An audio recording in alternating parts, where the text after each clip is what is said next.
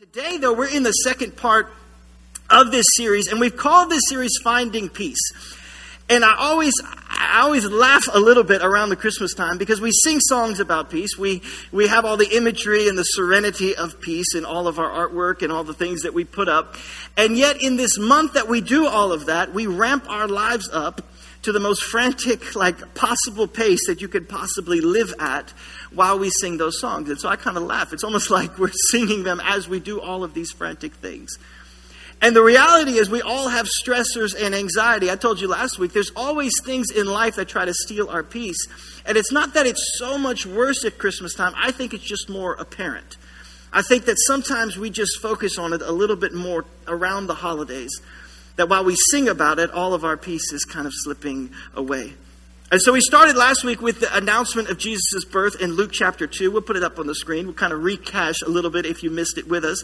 That most people think when the angel came to the shepherds announcing the birth of Jesus, that he announced glory to God in the highest and on earth peace to those on whom his favor rests. Most of us have thought that God came to bring peace on earth, but we discovered really that Jesus didn't come to bring peace on earth. And now I said that last week, and some of you got offended at me because I think you ordered all of your Christmas cards with peace on earth splashed across them, and you couldn't get a refund during the week. And so I think some of you are happy. And so I just want to remind you, everybody, that Jesus did not come to bring peace on earth. In fact, that phrase, peace on earth, check it out, it only appears once in your Bible. You can jot it down if you're taking notes. It wasn't here. It only appears later on in the Gospels. Jesus actually says it in Luke chapter 12. Check this out. Do you think I came to bring peace on earth? No. Merry Christmas, everybody.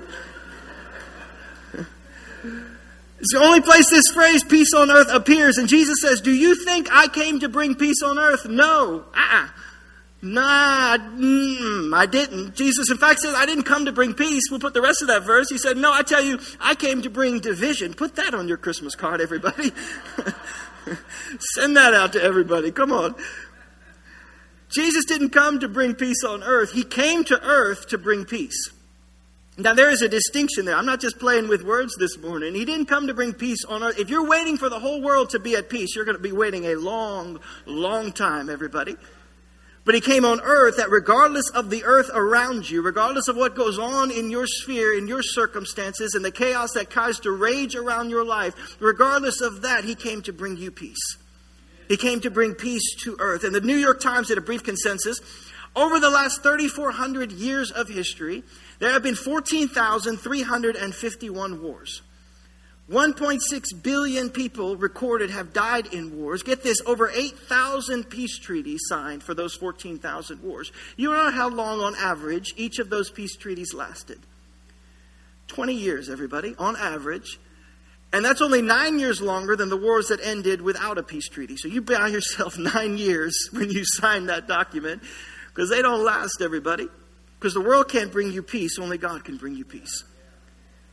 And so we've designed this series around not the idea that the whole world would suddenly magically be at peace just because we said it's Christmas time, but the idea that no matter what the chaos is, the circumstances, that God wants to give us peace.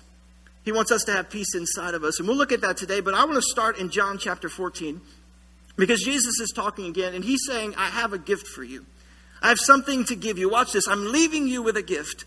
Peace of mind and peace of heart. How many want peace of mind and peace of heart? And the peace I give, watch this, isn't fragile. It's not temporary. It's not easily breakable or takeable like the peace that the world gives. And then watch this end of this verse. I think it's my job to show you places in God's scripture where I believe God is speaking to you. And I believe in this moment, in this season, God is saying that to you. Watch this. So don't be troubled or afraid. Jesus is saying, I have a gift for you. I'm going to give it to you. This is my peace that I give. Not like the world gives. Not like any other person tries to give. Not like any plan or step. Not like anything else could possibly give. He says, the peace I give you isn't fragile. It's not easily dismayed. It's not easily taken. It's the peace, not like the peace the world gives. So don't be troubled or afraid. I really believe you can leave here today with that promise. Not that I'm trying to promise you something, not that a song we sing, not anything like that, not any other person. Jesus is saying, don't be troubled and don't be afraid. A peace I give you.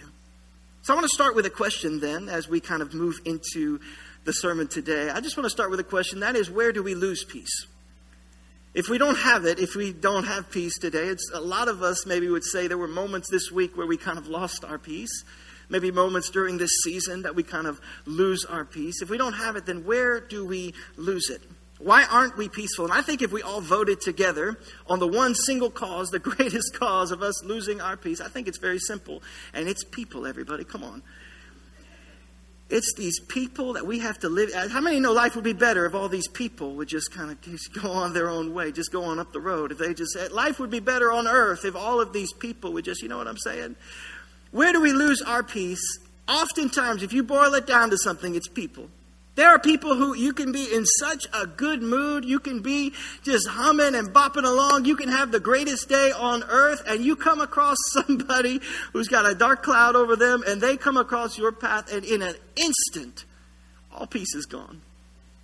How many met somebody this week who just took all peace? How many are sitting next to us? No, I'm just joking with you there, right?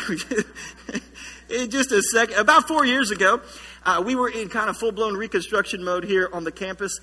We were in that for a long time, but about 4 years ago, it just kind of reached its height. And so we had our school in the back in a temp campus in trailers back there. And so we were kind of rebuilding different portions at different times of the campus. And so around 3 p.m. when it was time to pick up all the kids, it was madness here on the campus. It was just absolute chaos. It still is around 3. It's still a little bit chaotic. But back then it was just unbelievable. And so it was hard to get all the cars in. And, you know, they back up all the way to Flannery. It was a great time. We really enjoyed it. But some of the parents had decided, they kind of figured out if they could park their cars up here by the fellowship hall, they would walk all the way to the back, get their kids, and then walk back and leave. And it kind of worked out a little bit faster than what would normally happen. We weren't wild about it, but you do what you have to do, right?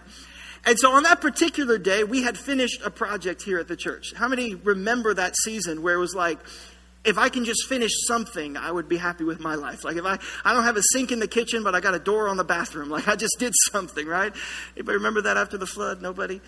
Come on.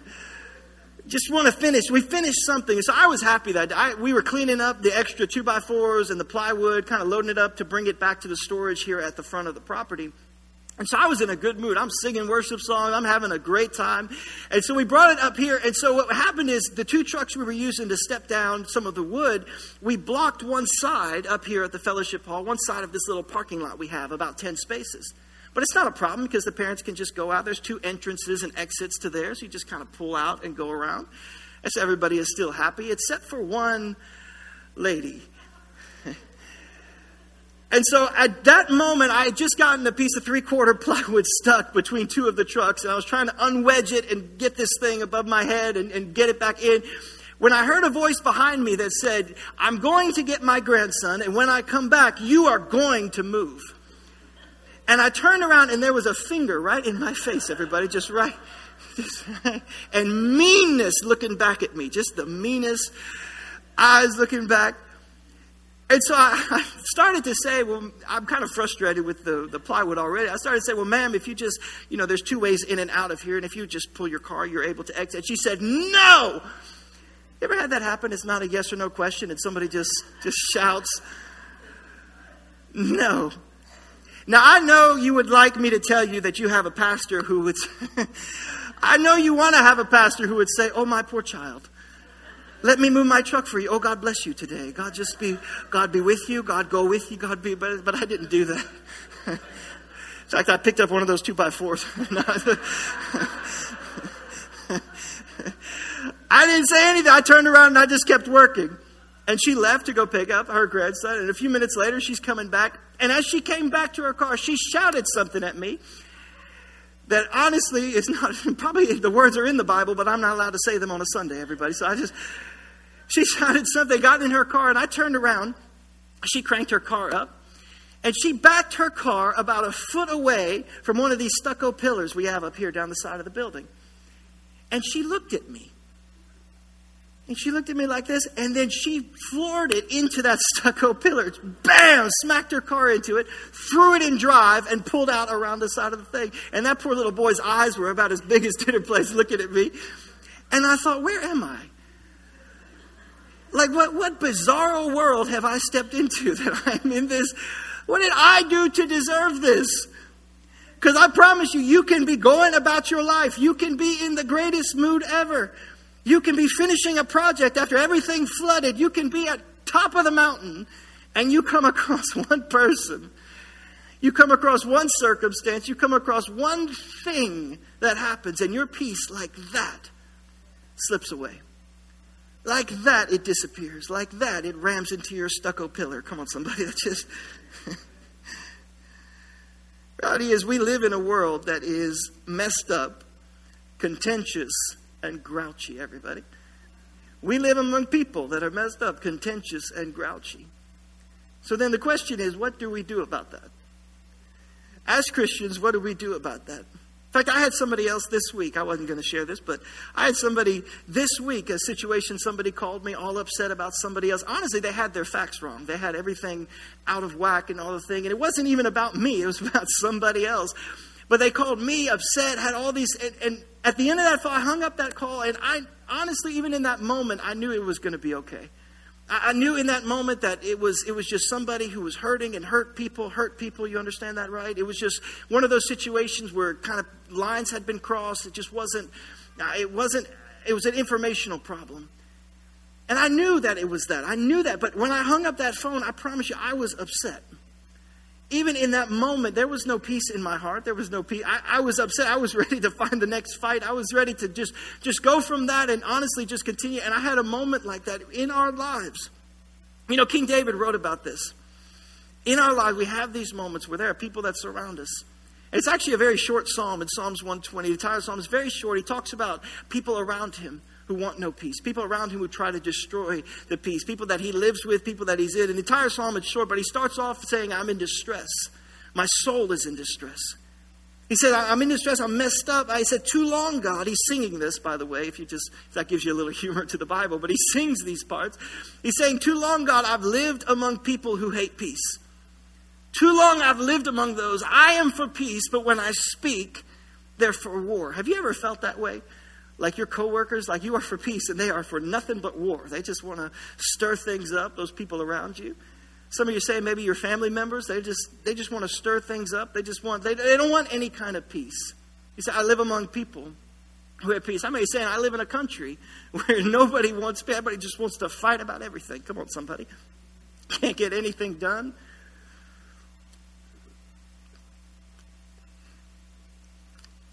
We live in a culture that wants no peace.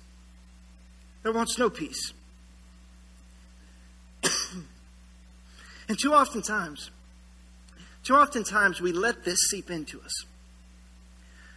Too often times we let these outer influences, we let these things that try to steal our peace. We let somebody who may be in a dark place themselves, we let somebody who's just looking for somebody else to hurt, we let them creep in and steal our peace from us. And so David wrote about this. He says, too long, O Lord. Too long I've let this out. Too long I've lived among people. I am for peace, but they are just for war. He said, here I am, this man of peace. It almost makes it unbearable to live on the earth. Now, what we would like, and what I know you would like from me, is a message on conflict resolution. And I have taught those. Because I have taught, there are messages and there are spiritual giftings and there are abilities and skills you can learn from God's word on how to mediate the war between two parties and try to make it get along. But that's not today. In fact, for today's message, I want to just operate under the assumption that we never get along. I want to operate on the assumption that it's never made right. We never get along together. Because 3,400 years of history, 14,000 wars, on average over 4 wars a year, we are at war somewhere all of the time. Somewhere all of the time, we're constantly at war. The question then is, since this is a peace series, can we have peace anyway? And the answer is yes.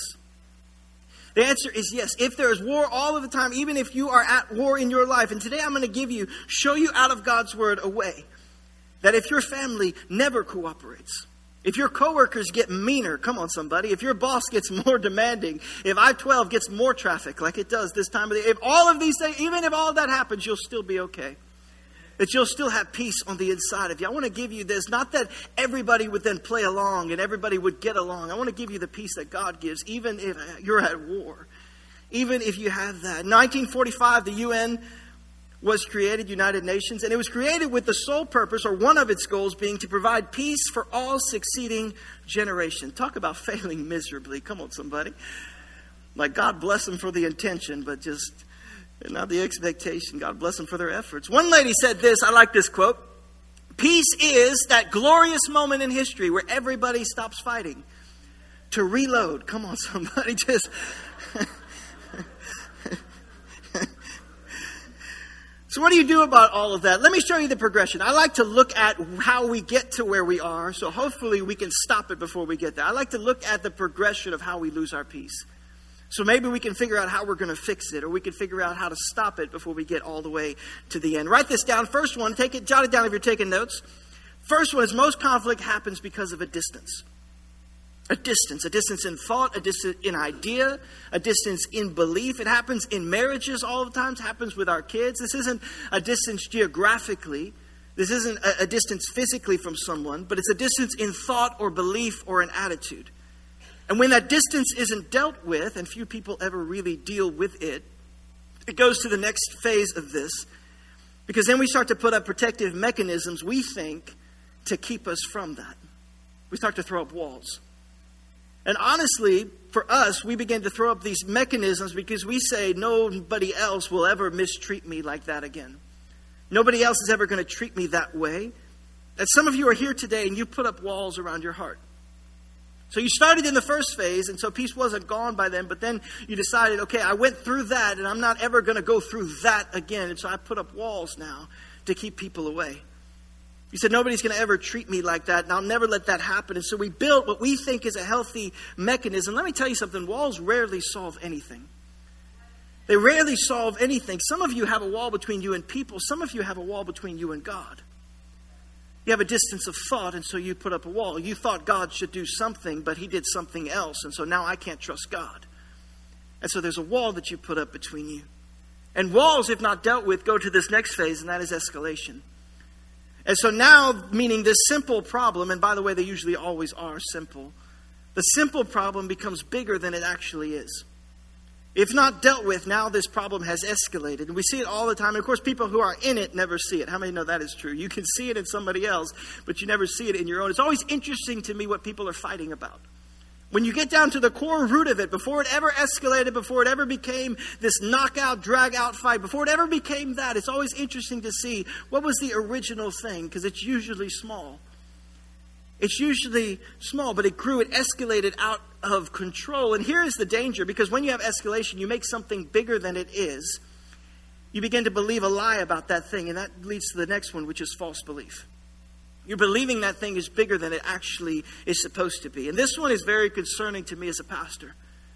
Because honestly, this is the one that most people find the most trouble in. And they will bring themselves for counseling, or they'll bring themselves just in conversations or just to talk, and they literally cannot see the false belief that they've bought into. They cannot see that, and so they'll even try to bring Scripture into the defense of why they are like this, or why I'm in the right here, or why I want to do that, and they begin to buy into that false belief. And truthfully, they've believed the lie, everybody. Because listen to me, the grass isn't greener on the other side. And if it is, the water bill is higher, all right, everybody? That's just the truth, you know what I'm saying? They believe the false belief about that. False belief, if not dealt with, then leads to number 5, and that is hostility. It leads to hostility. Now I'm upset. And here's the interesting thing about hostility. Catch this. Hostility is not the emotion you feel towards the other person. At this step, hostility becomes the condition of your own soul. It becomes the condition of your soul. Because now that person that you thought you were punishing by staying away from and by throwing a wall up or your thing has actually caused you to not even be at peace with yourself. That person that you thought you were doing all of this to has now caused you to not have peace in your own life. Becomes a condition of your soul. Some of you today are in hostility. Here's how I would ask you. Are you at peace in your soul? Are you at peace in your soul? Is your soul at rest? Because if it's not, then chances are there's something that needs to be dealt with. Is your soul at rest? See, for a lot of us, it's not. Even this week. Even in this week, in that moment, my soul was disturbed. In that moment, I hung up that phone. It disturbed. David prayed another psalm. He said, "Why so disturbed within me, O my soul? And he kind of fusses at himself in a way that I think is probably healthy for us to do as well. He kind of looks at himself in the mirror and says, put your hope in God. Why are you so disturbed within me? He's saying, I know what I'm supposed to do, but I can't do it because I'm so disturbed in my soul. And there's probably scores of us who are disturbed on the inside, who have allowed hostility not just to become an emotion, but now it's become a condition of our soul. And by the way, this message is devoted for those of us who find ourselves in that place, because I believe that God's power has this ability to change us before we leave today. That we have ability to let those things go. But finally, hostility, if not treated, leads to all-out war.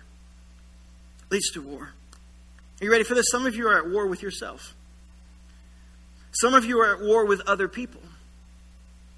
And here's some of you, I just want to confront something today, all right? There's things that I like to say, and I'll write them in the sermon, and then I'll scratch them out the night before, and then I put them back in there the morning of. There's some things, and so I wasn't going to say this, but honestly, I want to go ahead and do it. You'll like me next Sunday when we light candles and sing songs, I promise. You'll like me a little bit better then. But here it is. If you're not at peace within your soul, it means you're not at peace with God. If there's no peace within your soul, it means that you're not at peace with God. And honestly, there's probably areas of your life that are not submitted to God. Now, it's not a nice truth to hear, everybody, all right? But it's the reality. In that moment this week, instead of being the person who prays for that guy, instead of being the person who responds in the right way, instead of that, when I got upset this week, when I hung up that phone, when I let that thing disturb me on the inside, when I had that moment, instead of being the person who brings God's word into the situation, the person who's going to actually live out the principles, instead of all of that, instead I went to that place and I had some things at that moment that made me realize there are some things that aren't submitted to God. Some areas of my life, some areas of my emotions, some areas of the way that I respond to other people, the way that I treat them. And it's a constant act of our will and our obedience to do so. To submit. We talked about that last Sunday, and then I got to live it, everybody, and it didn't go well. To submit. There's areas of our lives, and so if you're not at peace within your soul, chances are it's a warning sign. There are areas we need to submit. I want to show it to you in Scripture, James chapter 3. And I love this verse because I think it slams pretty much all of us all at the same time. Watch this in James 3. But if you harbor, watch that word harbor. If you harbor, if you keep, you hold on to bitterness, envy, selfish ambition in your hearts. Don't boast about it. Don't act like, you know what, I had a right to do that. Because you don't know what they did. I had a right to treat them that way because you got to know what they did. Don't boast about it. Don't boast about things, or watch this, or deny the truth. I'm getting ready to give you what I believe are 3 truths about giving peace to yourself this Christmas. But here's what my fear is. And honestly, I pray it doesn't happen, but I know that it will in some situations. Here's my fear. And that as we read the truths out of God's word, that there will be some people who leave today who say, I can't do that. I understand what you're saying, Ben. I understand how you laid it out. That's all fine and dandy, but I cannot do that. I'm praying it's not true, but I promise you in some situations it will happen. Where we hear the truth, but we deny the truth. He says, don't boast about it. Don't deny the truth. And watch this in the next one. He says, such wisdom, denying that, doesn't come from heaven, but it's earthly, unspiritual, and demonic. And by the way, there's common knowledge out there, even in America, around the world. There's common knowledge that we have a right to treat people because of the way they treated us. In fact, we even call it right. That we have a right to do this to so-and-so because they did this to us. We have a right to do that. He says that's earthly wisdom. God has called us to something better. He says, if you think you have that right, you have that envy or sinful, don't boast about it. Don't deny the truth. We're in a time that thinks wisdom is, you know what, I'm going to get them back. We're in a culture that thinks wisdom is, you know what, they're going to pay for what they did. We're in a culture that thinks wisdom is, I'm going to do everything I can to get my revenge on that person because I have a right to. He says, don't boast about it. It's earthly wisdom, unspiritual, of the devil. He says, you'll have envy and selfish ambition. There you find disorder and every evil practice. So what do? How do we settle that? How do we settle the war within? Listen to me, church. This is what Jesus came to give. This gift at Christmas is peace even in the midst of this. He came to bring peace that's available for us. It's his mission. I pray you walk out of these doors today lighter than when you came in. I pray you're able to leave some things, that you're able to give in to God's plan for your life. It's my prayer for you. I've been praying it all weekend long, that you would have those moments. Ephesians chapter 2 says it's available to you. Because watch this in Ephesians 2. Remember, at that time, you were separate from Christ, excluded from citizenship in Israel, and foreigners to the covenants of the promise, without hope and without God in the world. But now, I love that verse there. It says, but now, in Christ Jesus, you once who were far away have been brought near by the blood of Christ. But now, in other words, Jesus is saying, you've been bought with a price, for he himself is our peace. In the next, he's our peace, who has made the two groups one. This book was written to the Jews and the Gentiles who were at war with each other. And he's writing this to them, this letter to them. He's saying, but you don't live this way. If you're a person who's messed everything up in life and you say, you know what, I'm going to receive Jesus. If you're a person who's come to this place and you say, I once was far, but now I'm going to receive him. Listen to me, church. If you come to him, but nothing changes, there's still all of this envy and strife. If you come to Jesus and nothing changes in your life, you didn't really receive Jesus. You didn't really receive Jesus. Because when he comes, everything changes. Listen to me, church. This church is not a country club.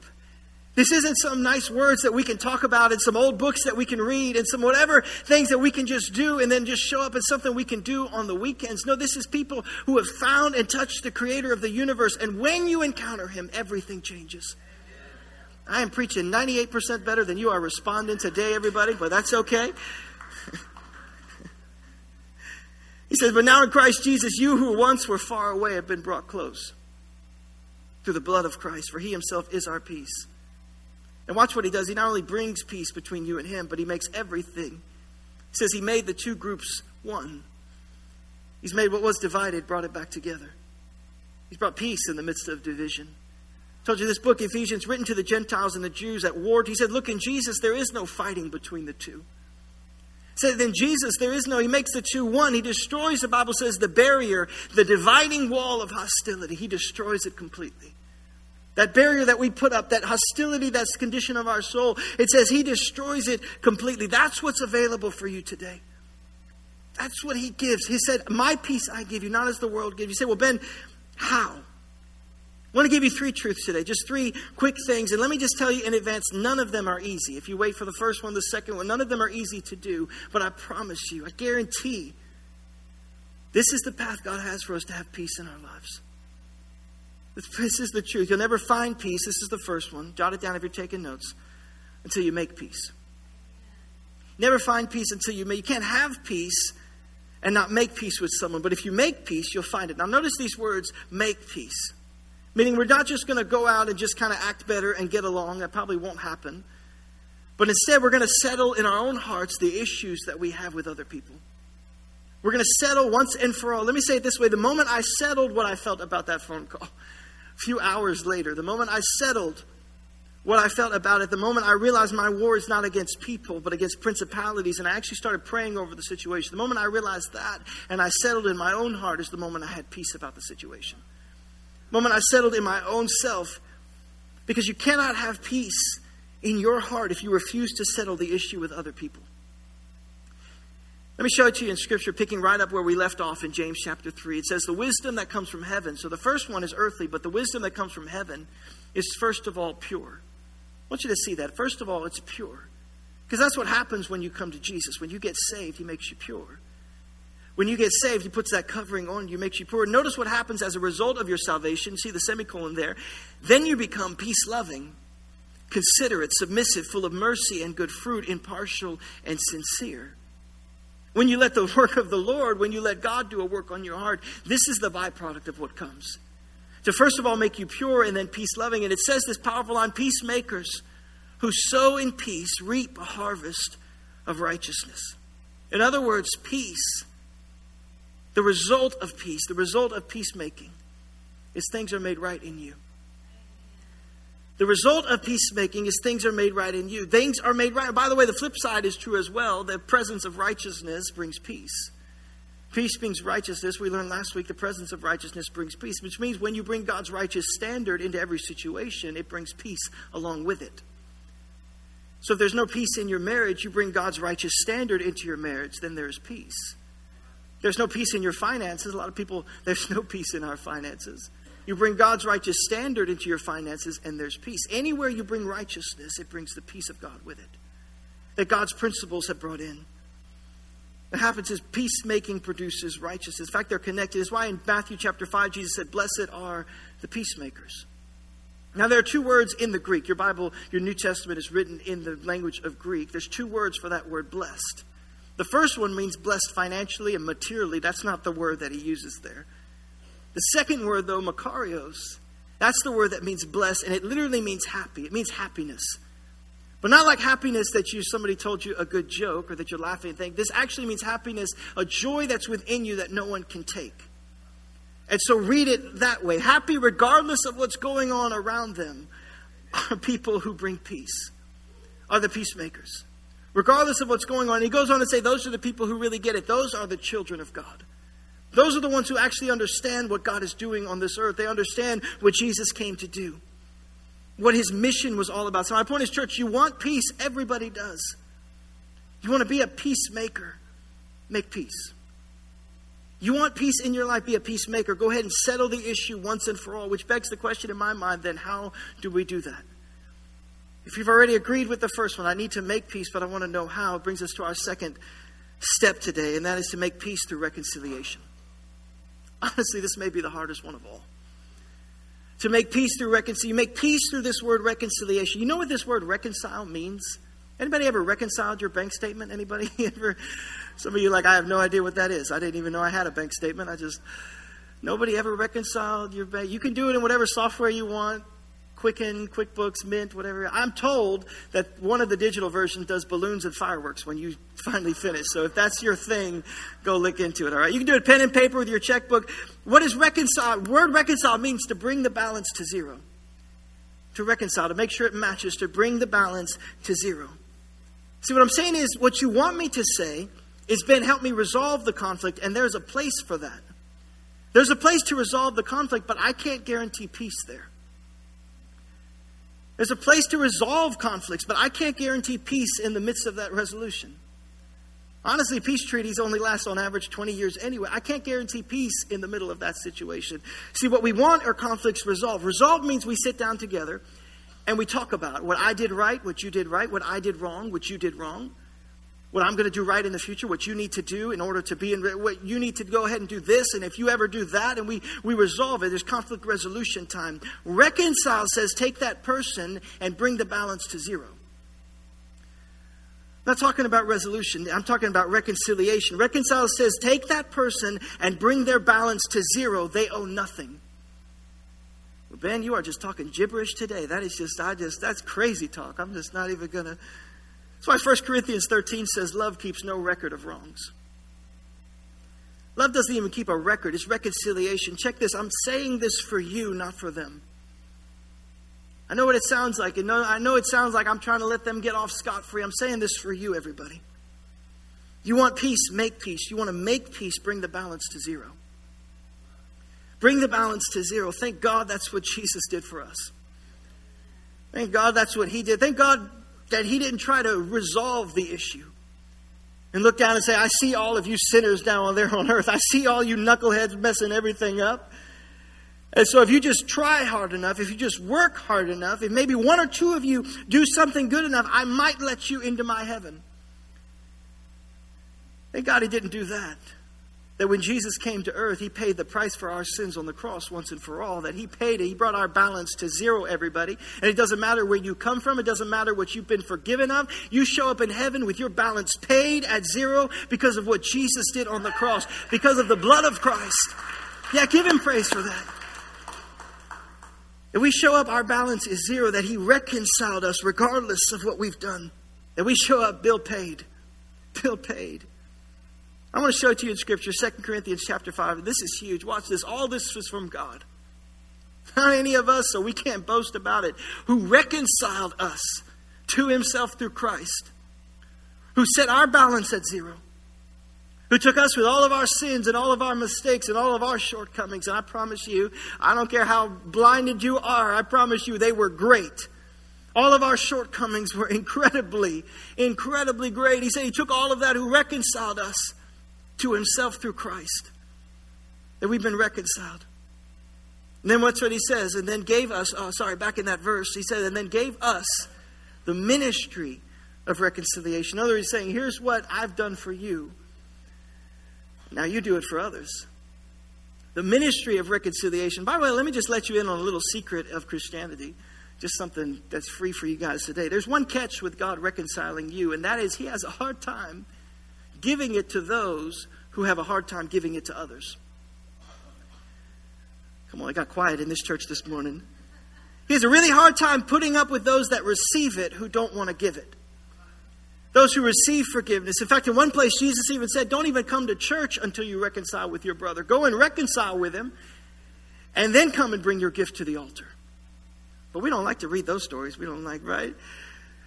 In one other place, Jesus said, if you refuse to forgive the sins of others, your heavenly Father will refuse to forgive your sins. Put that on your fridge, everybody. Put that on the magnet thing. Lord's Prayer that we all learned when we were little. Forgive us our trespasses as what? We forgive those who trespass against us. But see, we're waiting for people to commit little trespasses so we can forgive them quickly. We're waiting for people to commit small trespasses that don't hurt all that much because we can just kind of brush them. Listen to me, everybody. Every trespass hurts. If you're waiting for little trespasses, they're not coming. The ones that he's called us to forgive are the big ones. The ones that he's called us to forgive are the big ones because he forgave the big ones for us. I can tell that's popular with you guys today. Now, for some of us, I would just one more. I was just thinking this last night. Can you imagine if God forgave us the way we forgive people? That bitterness that we harbor, that lie. And I was just thinking through the last people that I didn't forgive. And can you imagine if God treated us that way? And then we read these verses and imagine that maybe it's true. One person said, what's the greatest law of all? To Jesus. He said, first, love the Lord your God with all your heart, your soul, your mind, and your strength. And the second is like it, love your neighbor as yourself. You know why Jesus combined those? Why he gave them a second one? Because they're connected. They're connected. 1 John says, anybody who loves God but hates his brother is a liar. Come on, somebody. That'll preach all by itself. And the truth is not in him. You say, what are you saying, Ben? I'm saying that God says, I'll reconcile your balance, but you need to have that same ministry yourself. You need to go around bringing balances to zero. That God was reconciling the world through Christ. And then he goes on to define reconciliation in the next verse. Reconciling the world, not counting people's sins against them. Not counting people's sins, and he has committed to us the message of reconciliation. Here's what not counting men's sins against them. If you wanted a definition, that's what reconcile means. And then he's committed to us the same ministry.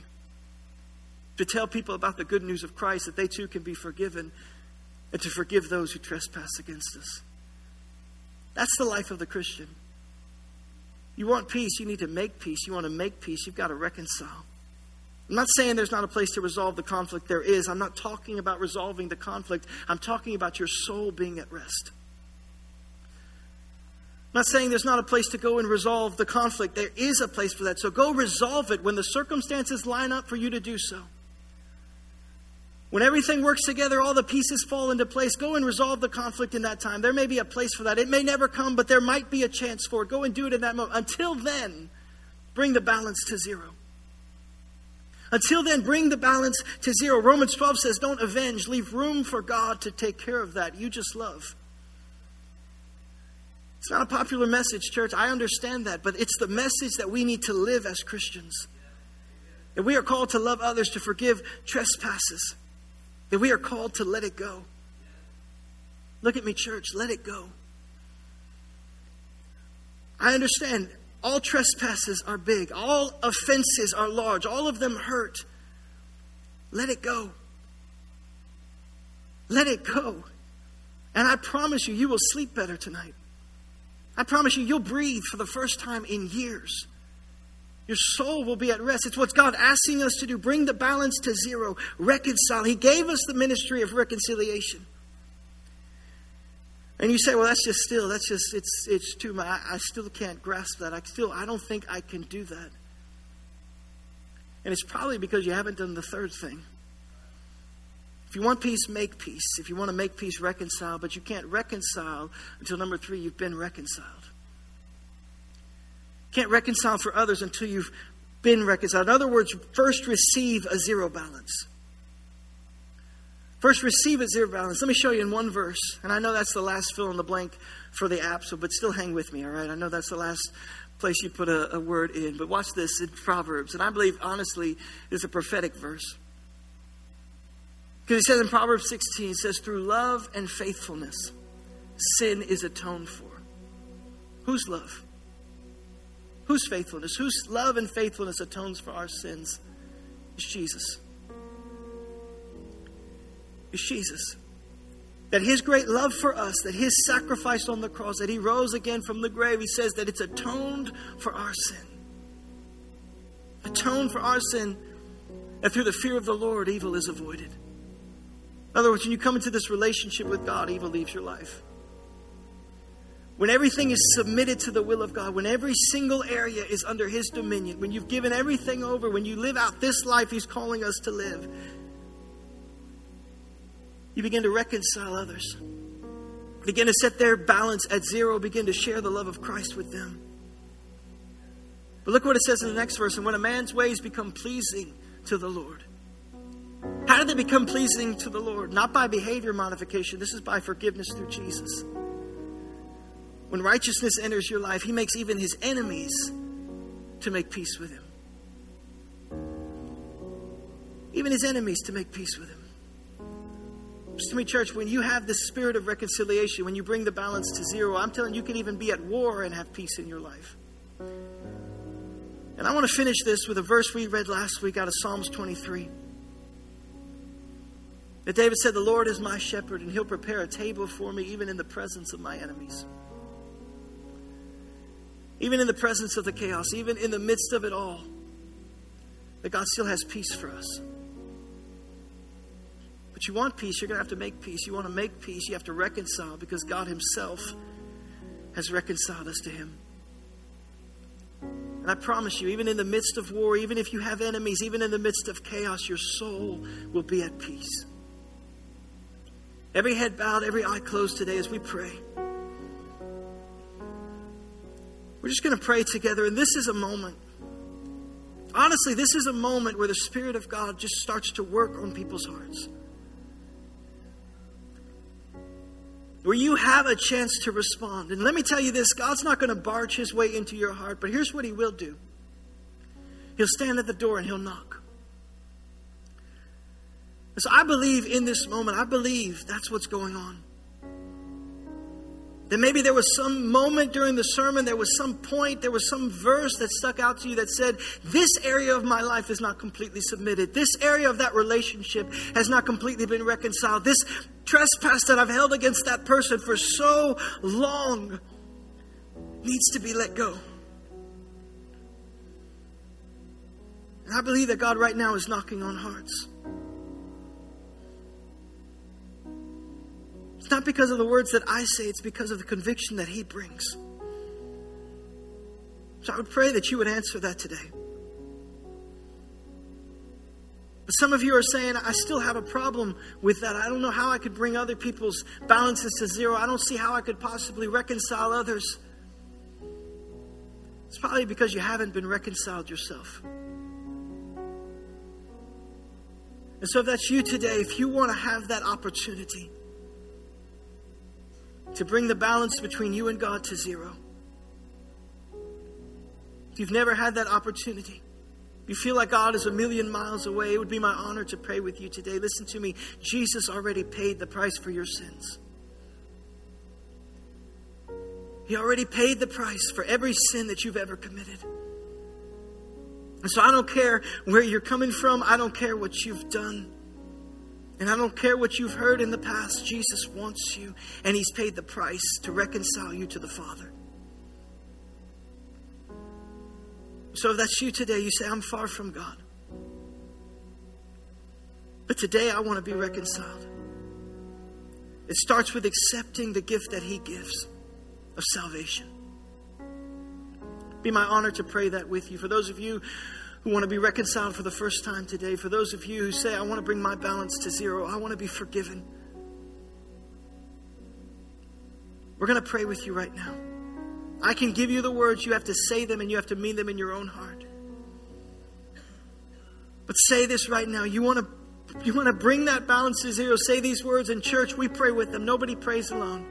Say, Jesus, forgive me. I repent. I believe you died on the cross. I believe you rose again. And I believe you've reconciled me. In Jesus' name I pray. If you prayed that prayer right now, I promise you, all of heaven celebrates.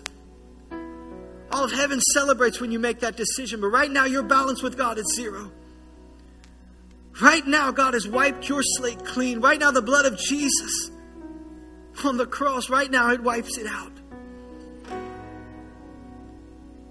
The Bible says he rose from the dead so that anyone could call on the name of Jesus and be saved. Now, Lord, as we close today, I pray for every person in this room, every person watching online, I pray right at this moment you would remind all of us of the debt that you paid. That you brought our balance to zero. And God, I'm praying that there would be believers, sons and daughters of God who are so at peace this week, Lord, that they go around bringing other balances to zero. That we start to forgive trespasses against us, Lord. That we don't keep records of wrong because you, Father, wiped out our slate. That you, Lord, forgave us through Jesus Christ. And so, Lord, I pray, give us the power to forgive. Give us the power to reconcile. Give us, Father, the power to forgive trespasses. And Lord, we thank you once again for the great debt you wiped out that we owed. We praise you once again for Father, for what the blood of Jesus did in our own lives. We give you all of the praise and all of the glory. It's in Jesus' name that we pray. And all God's church said amen and amen. Come on, church, can we give God praise for what he did today?